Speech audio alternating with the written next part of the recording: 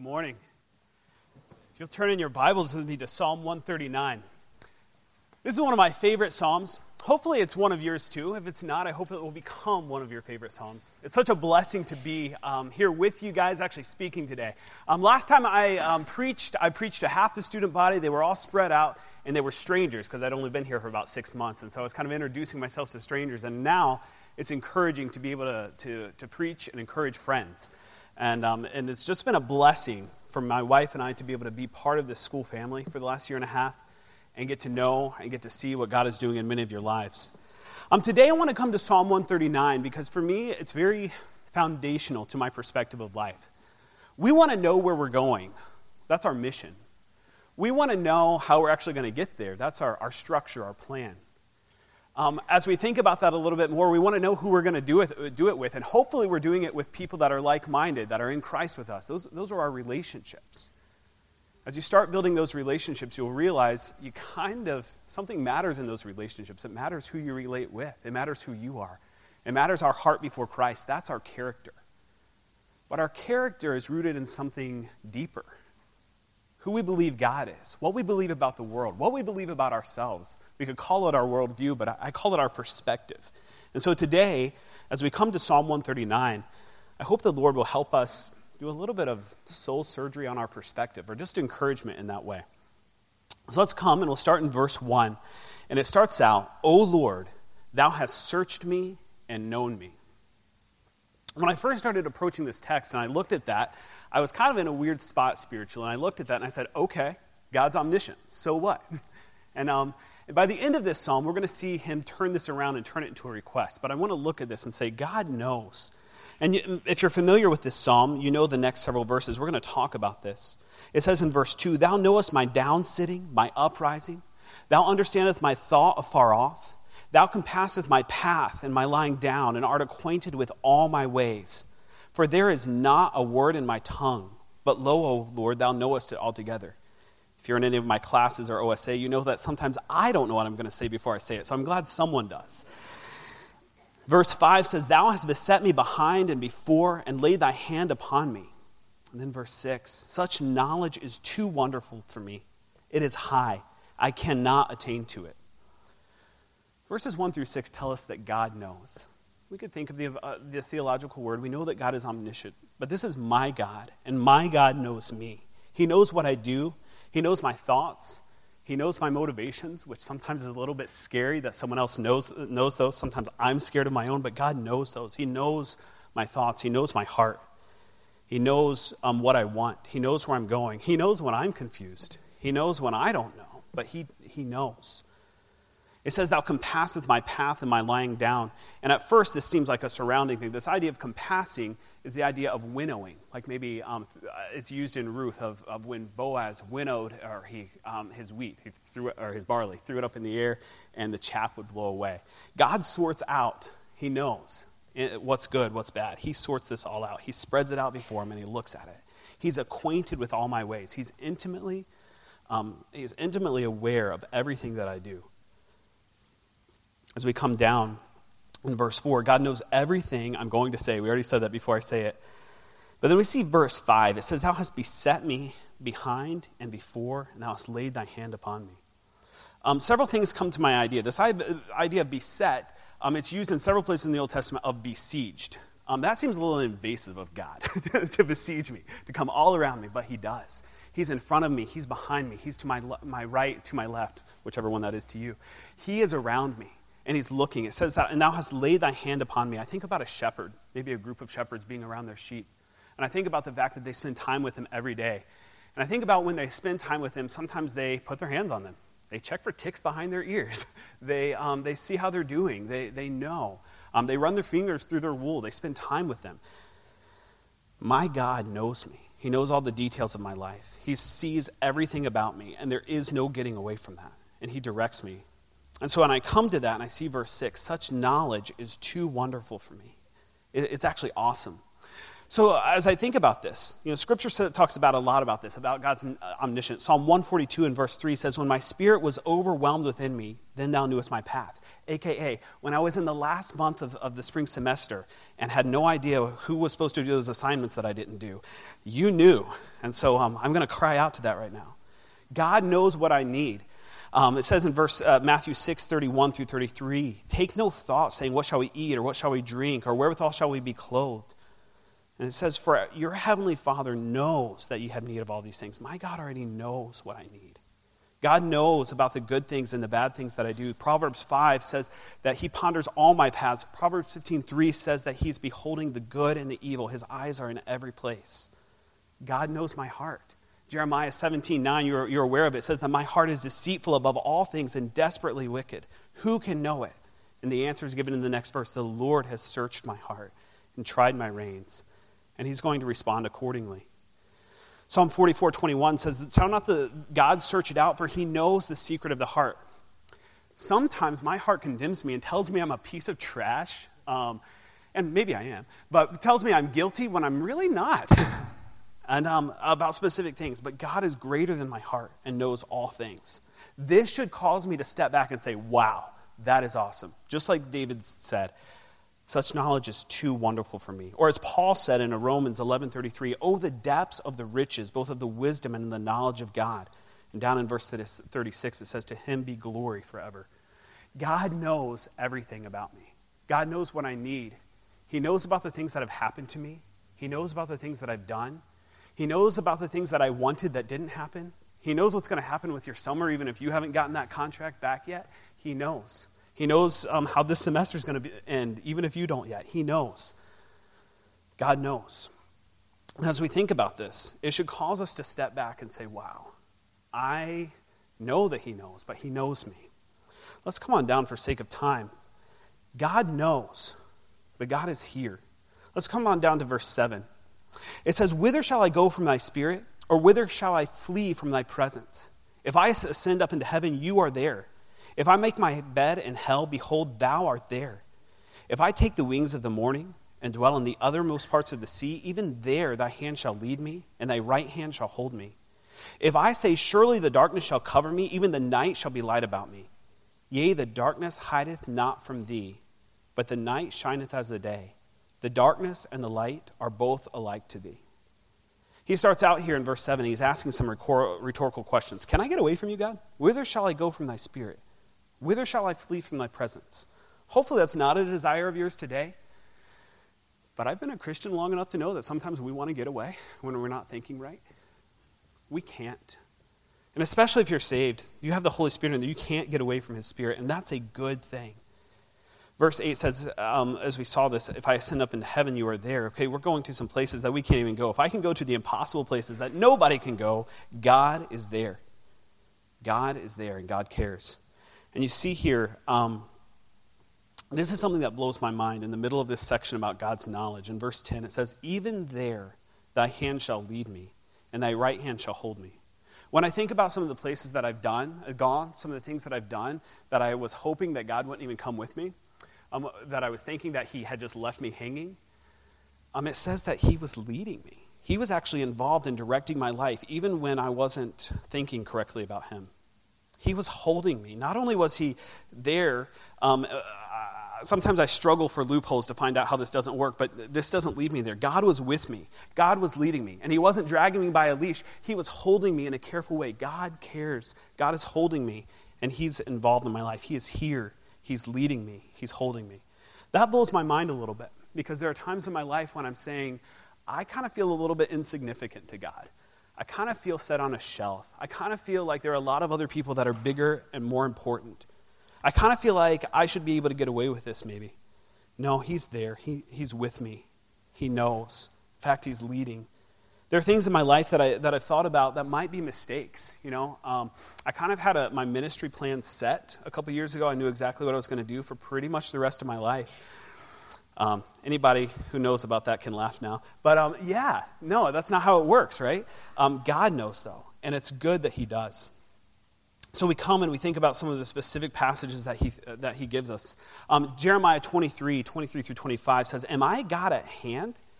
Says the Lord, and not a God far off? Can anyone hide in secret places, and I shall not see him, saith the Lord? Do I not fill heaven and earth, says the Lord? Have I not heard what the prophets said, when the prophets lie in my name, saying, I have dreamed a dream? So when I think about God's knowledge, it's an accountability to me. My mom used to quote the verse that maybe your mom used to quote to you, be sure your sins will find you out. And man, it was crazy, some of the things that I would do. And I'm like, how did you know? Some of the things, but I've seen that happen for me. I've seen that happen for me in my family, as a dad. I've seen that happen for me in ministry. One time I had someone call me. They were so angry at me that they were raging, that my friend 6 feet away on another couch was shaking in fear. I was too. I was a young pastor, and I had someone else call me. And you know what happened? I got a call 5 minutes later from another pastor in the church, and he said, Luke, are you okay? And I said, no. And he said, I just heard everything. This 2-year-old girl was playing with her aunt's phone, and I heard the entire conversation. I'm going to help you. And I was thankful that my pastor, my friend, was there to help me, but I was thankful that my God took care of that because I did not know what to do. My God is a God that knows. My God is a God that does hold people accountable, but he'll also hold me accountable. He is not a God that says you can just lie in my name to these prophets, but he's not a God that's okay if I continue in sin. He's not a God that's okay if I cheat. He's not a God that's okay if I'm deceptive. He's not a God that's okay if I'm lazy. He's a God that's going to hold me accountable. But that's not the only thing he's here for. He's not just here to watch over my shoulder and tell me when I sin. Matthew 28:20 says, I am with you always, even to the end of the world. God's here to help me with my ministry. God's here to help me to do his will. God's here to help me accomplish that plan. And I appreciated the message yesterday that he's there to comfort those who are struggling as well as those that are confident in running the way. He is with all of us always. He's there to help me. Hebrews 13:5 says, let your conversation be without covetousness, and be content with such things as ye have, for he hath said, I will never leave thee nor forsake thee, so that I may boldly say, the Lord has helped me. I will not fear what man can do to me. If God is with me, I don't have to be scared of people. I don't have to be scared of what the world's going to bring at me. I don't have to be scared about what's going to happen this summer because God is with me. And that is such a comforting thought. Sometimes I think about this in the spiritually healthy way. Okay, if I say Philippians 4:9, the things that you have learned and received and heard and seen in me do, and the God of peace will be with you. And sometimes I kind of like, man, God's with me if I'm a perfect Christian. That's not what it says. In fact, he's with everyone at all times. He's there. He's able to be reached. Acts 17 through 28, or 27 through 28 says that there are people, the unsaved, that they should seek God and perhaps feel their way toward him and find him. Yet he is not actually far from each one of us. For in him we live and move and have our being. If God's not far from an unsaved person, God is not far from me. And there are times in our lives when we had that 20-page paper that we didn't do until past due, or that 15-page paper, or that 5-page paper. And we just kind of forgot about our devos for a little while because we wanted to stress and have a pity party and not really work on our paper. And then we wanted to feel out of fellowship with God. And then we try to get our paper done and finally got it done. And then we say, God hates me because I haven't done my devos every week. Did you know that you can confess that and forsake that? And God's right there. He's right there. God is here with me. And God wants to have fellowship with me. It's not something that I need to crawl up some stairs. You guys already know this, on my knees. I can come to my God, and he's ready to answer, ready to restore that fellowship with me. God is there. Well, you guys remember the story of Jonah. Jonah, he was told, I want you to go on to Nineveh. So he got in a boat, went down to Joppa, got on a boat going towards Tarshish. And it says right there, out of the presence of the Lord. Jonah, a prophet of God, thought he could run away from God. He couldn't. There are people that sometimes, even believers, that sometimes say, I'm done with this. I don't want to do it. Maybe even at this point in the semester where some people are saying, I don't know if this is going to work. I don't really want, I'm just going to quit this thing. There have been times in my life that I thought, this stinks. I thought the Christian life was supposed to be easy. That's a joke. I thought the Christian life was supposed to be fun. It's supposed to be, but there are some times when there will be struggles. There are some times when I might feel like, I just want to step away for a minute. We can't. He is with us at all times, and we shouldn't want to. This should comfort us because he's with me to do my ministry. He's with me for my needs. He's with me when I messed up and I need his help. But he's with me also in accountability. So it should cause me, in a sense, to fear. So God knows. God is here with me. But God is also sovereign. Let's come down to verse 13. It says, "For thou hast possessed my reins. Thou hast covered me in my mother's womb. I will praise thee, for I am fearfully and wonderfully made. Marvelous are thy works, and that my soul knoweth right well. My substance was not hid from thee when I was made in secret and curiously wrought in the lowest parts of the earth. Thine eyes did see my substance, yet being unperfect, and in thy book all my members were written, which in continuance were fashioned, when as yet there were none of them." God is intimately involved in all the details of my life. When I've preached this in the past, I've talked about God's power and his ability and his omnipotence, and that's there, but it's more than that. God is paying attention. He's involved in my life. This Psalm 139, when it says, "Thou hast possessed my reins," for us non-Greek Hebrew scholars, I don't even know the language. For us non-Hebrew scholars, it means he held your guts, okay? He formed them, actually. He formed my kidneys. He was involved in that. He didn't just possess them. He doesn't just know me, but he was intimately involved in building my body in my mother's womb. He gave me the family, the genetics. He gave me the height, the hair, or lack thereof. I know. These lights, guys, they make it hard to connect, but they also, make it look like you don't have very much hair, and I don't know why that is. They also, make dad jokes start coming out, and I'm just, I'm scared to preach in chapel because of that. So I'm like, okay, let's just go. So, okay, but he knows about my hair or lack thereof, or your apparent lack thereof. Seeing this, okay, but let's go on. But he knows about my complexion. He knows about these things. Those things were not accidents. In fact, he says that he makes the hearing, and he makes the lame, he makes the dumb. He makes those that can speak and can't. He makes us that way. And it says in this verse, in verse 13, it says, in verse 14, "I will praise thee, for I am fearfully and wonderfully made. Marvelous are thy works, and that my soul knoweth right well." I don't need, and nor can I, stand in front of my mirror and say, "Luke, you're beautiful, you're handsome, you're awesome." I don't need to do that, and it wouldn't help me very much. On the other hand, if I say, "Lord, you do amazing things, and you made me how you wanted to, so I'm okay with that. I'm going to praise you because you do amazing things." It says fearfully. This is the word when we think about the fear of God. In our vernacular, we would say, "This is awesome. God, you do awesome things. I'm wonderfully made." He made me distinctively. Some of you say real distinctively, Luke, but he made us each distinctively. He made us on purpose the way he wanted to. He made us with our unique character. But it says, "Marvelous are thy works." They're unusual. They're miraculous. They're bigger than we can accomplish. Marvelous are thy works, and that my soul knows right well. And this is one of those things when I think about some of us that have struggled with maybe self-image. God does a good job. God didn't blow it when he made you. God didn't blow it when he gave you your gifts. It doesn't talk about your self-esteem that you need to compare yourselves to other people and say, "I'm more awesome than that." That's not it. I was made by a marvelous God who does marvelous things, who does awesome things, and I'm going to praise him for that. And so we need to be aware of that and to know that he was sovereignly involved in doing this on purpose. God doesn't do anything on accident. But it says, "My soul knows that." It's observed it. I've learned it. I've perceived it. It's not just that I know this fact. I'm watching God and saying, "Wow, Lord, you prepared me for that. Wow, you created me for that. Lord, you gave me that family history that I didn't really want.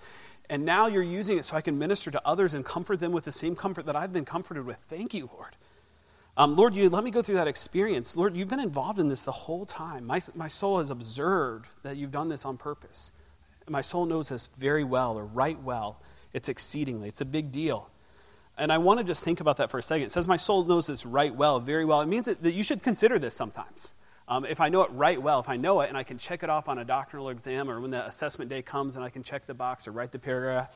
But when I'm thinking about it today, that God made me, how he did on purpose for his glory, it should comfort me and cause me to stop looking at me and start looking at God and saying, "Thank you for what you've done. Thank you for allowing me to be a part of your plan." Verse 15 tells us that God was involved in piecing me together in the womb. It says that curiously wrought. The idea there is better skillfully, like a weaver weaving a cloth together.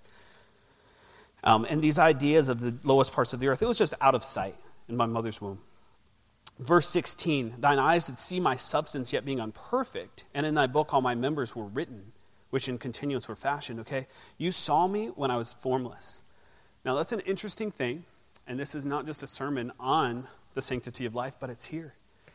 God saw me when I was without form. That means I was a person before I was fully formed. Hopefully we know that, but that is something that should be so important to us. I was a person before I was fully formed. I was a person from conception. I was a person when I was an embryo. God saw me. God saw you, and he's been involved all the way. Now it says here, in thy book all my members were written. Here in our text, it might look that God wrote out the details of how many fingers I had and how many toes I had before I was made. That's not the idea. The idea there is all my days were written, which in continuance were fashioned, when as yet there were none of them. God knew about my life. Now, as we think about God's sovereignty, some of us have different opinions on that. I'm not here to just talk about necessarily what he's permitted and what he's caused. I'm here to say God knew the whole plan the whole time, and he's been involved in it the whole time, from the beginning to the end. He knew all my days before I was even formed. When there were none of my days, he knew the plan. And for some of us, let's say that's awesome, and say, wow, that's how I know that I'm going to succeed. Maybe you think that way. That's how I know that this is going to go well. That's how I'm just so thankful for the plan that God has for me. I got that ring before spring. I've got a plan for this summer. I've got all this stuff. I know where I'm going in ministry. Great for you. Praise the Lord. There might be some others of us that think, really? You knew? You knew. And you're going to let that happen. You knew? You were involved and you planned that and you were okay with that being written? That can frustrate some of us. And to come and to remember that God is a God that knows, and he's a loving God. And yeah, he wrote the plan for your life. He knows the plan for your life. It was written. It was permitted. Some of it was directed before you were even formed. But God has been involved sovereignly this whole time. So God is sovereign. God is involved. God knows me. He's here with me. And he's sovereignly involved in my life. Now these next verses, verse 17 and 18, one of the times that I came to this passage and I was studying it, it hit me in a really weird way. There are parts of my life that feel like, that we might all be like, computers on the network that kind of just are plugged in and we get the stuff provided for us and we give the data, blah, blah, blah. But then we come to verse 17. It says, how precious are thy thoughts unto me, O God. How great is the sum of them. If I should count them, they are more in number than the sand. When I awake, I'm still with thee. God's thoughts are precious. They're valuable. They're valuable to him. They should also be valuable to me. His thoughts are here, not just the fact that he observes. This word thoughts is that talks about purposes and intentions. God has a plan for my life. He has intentions for me, and they're precious, they're valuable. God knows what he wants to do with me. How great is the sum of them? God has a lot of thoughts about me. God has a lot of plans for me. He hasn't forgotten about me. Just because he's omnipotent, omnipresent, omnipotent, those things are like big, vague words. I'm talking about my God is involved in my life, and he's involved in your life. And he cares about you. He has a whole lot of thoughts about you. Verse 18 says, if I should count them, they are more in number than the sand. When I awake, I'm still with thee. Lord, you think about me a lot, and it matters to me that you do. Psalm 40 in verse 5 says, many, O Lord, are thy wonderful works which thou hast done, and thy thoughts which are to usward. They cannot be reckoned up in order to you. I can't even comprehend all the thoughts that you think about me. I can't comprehend this whole plan that you have for my life. If I would declare and speak of them, they are more than can be numbered. I can't count your thoughts about me. Psalm 92 in verse 5 says, O Lord, how great are thy works, and thy thoughts are very deep. He thinks about me and he cares, and it's not just a momentary passing. He thinks deep thoughts about me. He's involved in my life. There are times that I think about, man, I should think about that sometimes. I have a list of things that I'm like, man, when I get a few minutes, I should really consider about what I'm going to do with my life. When I get a few minutes, I should really consider about, how I should change some things in my parenting or in my preaching. How about that? I stop and I think about those things. God is thinking about me deeply right now. He's thinking about you deeply right now. Psalm 8 and verse 4, what is man that thou art mindful of him? I'm insignificant, I think. But he's mindful of me, and he visits me, it says, that the Son of Man that thou visitest him. 1 Peter 5, 6, and 7, verses you're familiar with. Humble yourselves, therefore, under the mighty hand of God, that he may exalt you in due time. How? How do you humble yourself? By casting all your care upon him, because he cares for you. Lord, this is too much. It's maxing out my brain. Philippians 4, 6, and 7 says, be careful for nothing, but in everything by prayer and supplication. With thanksgiving, let your requests be made known unto God. This whole idea of being anxious is kind of like that whole thing, You know, when you go to your computer's kind of like ramping up, maybe you've got Logos or maybe you've got an old computer and it just kind of like hogs it, and you hit Control-Alt-Delete and you say, wow, that's why, because 99% of my computer is being used. I can't do what I need to do with it. You work that way too. Your brain sometimes gets stuck on worry and anxiety. And we need to humble ourselves and say, Lord, I can't care about all this. That's not talking about your assignment due tonight. I can't care about all these cares that I can't handle. Casting all your care about on him because he cares for you. He cares for me, and he cares for you. And so when we think about God's care, it's a personal care. It's not just a general plan for the church, a general plan for the world. He has a plan for my life and yours. He has intentions. Let's come on down here. Psalm 139, verses 19 through 22. Surely thou wilt slay the wicked, O God. Depart from me, therefore, ye bloody men, for they speak against thee wickedly, and thine enemies take thy name in vain. Do I not hate them, O Lord, that hate thee? Am I not grieved with those that rise up against thee? I hate them with a perfect hatred. I count them mine enemies. Wow, okay, that just got violent. So God's care, God's presence, and he says this, God is holy. God is not okay with sin. God is not okay with people that blow him off. Thou wilt slay the wicked. You know what? He will. In flaming fire, taking vengeance upon them that obey not the gospel. 2 Thessalonians 1, 7 through 9. There are some people that don't want to obey God, and they will suffer. Romans 2 tells us that he's storing up wrath against the day of wrath. The wages of sin is death, but the gift of God is eternal life through Jesus Christ our Lord. God will slay the wicked. And it says, depart from me, therefore, ye bloody men. Okay, I'm not going to hang out with people that are involved in intense sin. We can talk about the dynamics of being able to witness, but the idea here is I'm not going to have fellowship with them and let them be the people that influence me. Why? Because verse 20 says, they speak against thee wickedly, and thine enemies take thy name in vain. And then it says, do I not hate them, O Lord, that hate thee? Okay, aren't we supposed to love? Yeah, we are.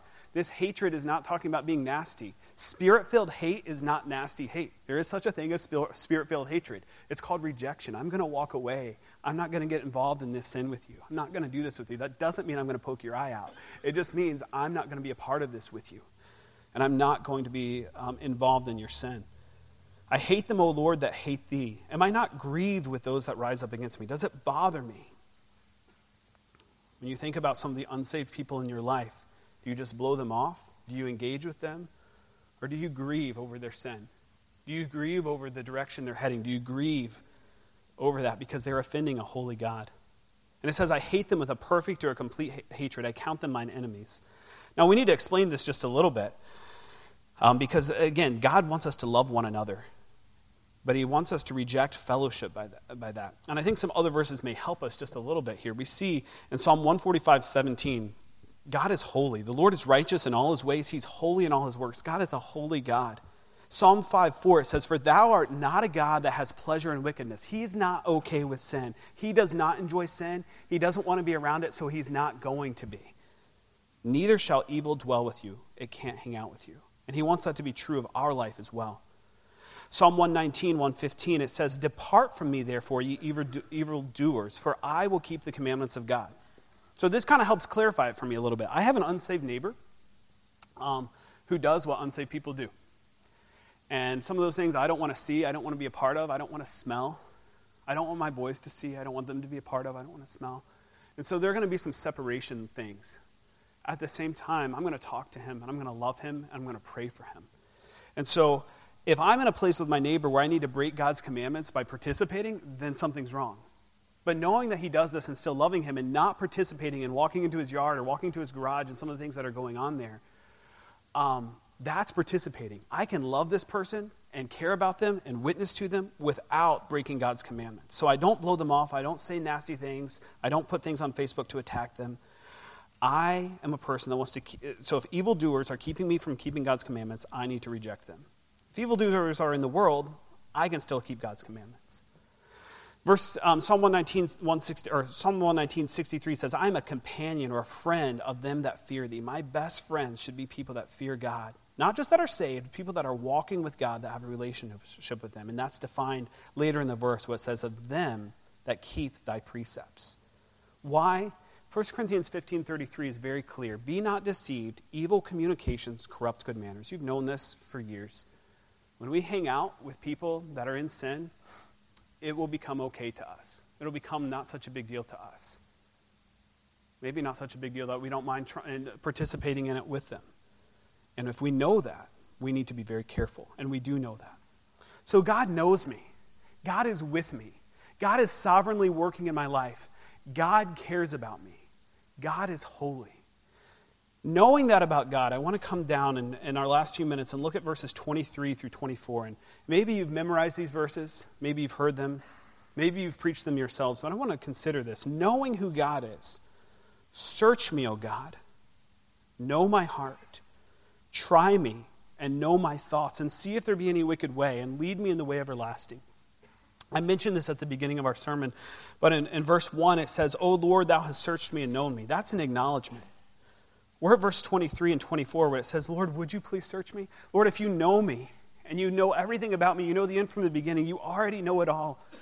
Lord, if you're here with me, you're involved in my life. Lord, you've been sovereignly doing this whole plan. Lord, you care about me. Lord, you're a holy God who doesn't ever do anything wrong.